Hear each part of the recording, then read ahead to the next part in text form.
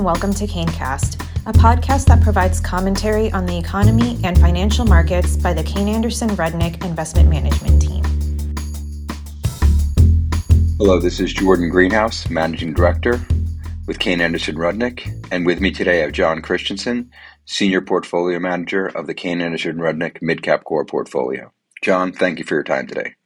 John, the third quarter of 2022 saw continued levels of heightened volatility, especially as we moved deep into the September months. Can you discuss some of the key drivers that drove these returns? Of course. Yeah, it has been an interesting year so far, and volatile is a good way to describe the Russell Midcap Index so far this year, as there have been 5 negative months and 4 positive ones, with many periods experiencing gyrations between positive and negative month to month. As we moved through the year, investors have worried about everything from inflation to war to supply chain delays to recession fears to hurricanes to whether Aaron Judge's home run record of 62 is legitimate or not. It feels like Q2 was a period where investors were most concerned about a recession, since it indeed was showing up in the numbers. GDP was falling and lower quality stocks began to act like they normally do, though the energy as a sector was still outperforming the others. So after seeing the Russell Midcap decline almost 17% in Q2, the volatility continued and accelerated into Q3. As July saw a recovery from the brutal Q2 numbers, with the Russell Midcap increasing almost 10% in that month. August took a breather and was lower by 3% as the summer doldrums hit. But September, which has a history of being weak, lived up to its billing by going lower by over 9.3%. When looking at the overall attribution in Q3, energy and industrials were the 2 sectors that held up the best. In fact, the only 2 that were positive.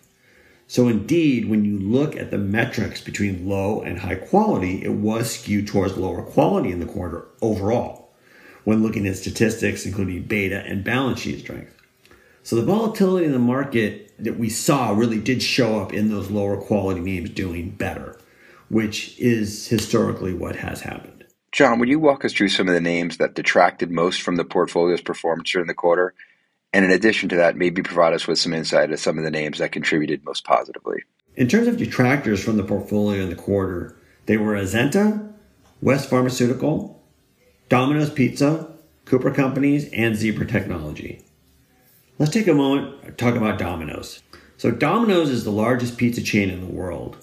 The company is predominantly a franchisor of the Domino's Pizza brand, and the restaurant is strategically positioned as a value-based restaurant option. Currently, the business is experiencing pressures from labor availability, but we believe the business is likely to benefit from inflationary forces on the end customer's budget as a value-based food restaurant brand. Discussing the positive contributors to Midcap Core in Q3, they were Aspen Technology, Ross Stores, LPL Financial, Lamb Weston, and Heiko. Regarding Aspen, Aspen Technology engages in the provision of asset optimization solutions. It develops its applications to design and optimize processes across the engineering, manufacturing, and supply chain, as well as asset performance management areas. A previously announced merger closed in May that we think will contribute several adjacent software businesses, including one in grid technology. We view the transaction as a net positive, given Aspen's strong track record of being able to optimize a software business for profitability and modest growth. John, last question. As we move into the fourth quarter, what are some of the key considerations you're evaluating from a portfolio perspective?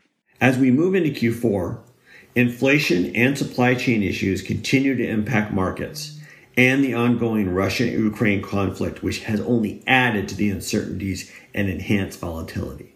The Fed has continued to ratchet up interest rates to control the speed of inflation while trying not to trigger a hard landing recession. So the economy is poised for weakness. I don't think anyone can deny that. The question is, how severe will it be and how long does it endure? The markets have clearly seen these issues and responded with another down quarter. So if the market is seeing a recession ahead, we believe we are well positioned to ride out the turbulence. Our goal is to find solid companies with business models that can react and persevere in reaction to these pricing pressures and volatility by creating and maintaining competitive moats. These are companies that can pass through their pricing while maintaining high customer retention through the value add of their products to their customers. So in our view, these strong revenue characteristics should mitigate some of the heavy impact that they are seeing in profits from these higher input costs. This means we need to have patience and diligence in researching these companies while monitoring our existing holdings for changes in their structural investment stories, especially now. But our mandate is clear and consistent as we focus on high-quality businesses that we believe should outgrow their markets over the long term and take advantage of this market volatility. John, as always, thank you very much for the insight you provide our listeners, and we look forward to future conversations. You have just listened to CaneCast, hosted by Jordan Greenhouse. Subscribe to our podcast on iTunes or Spotify.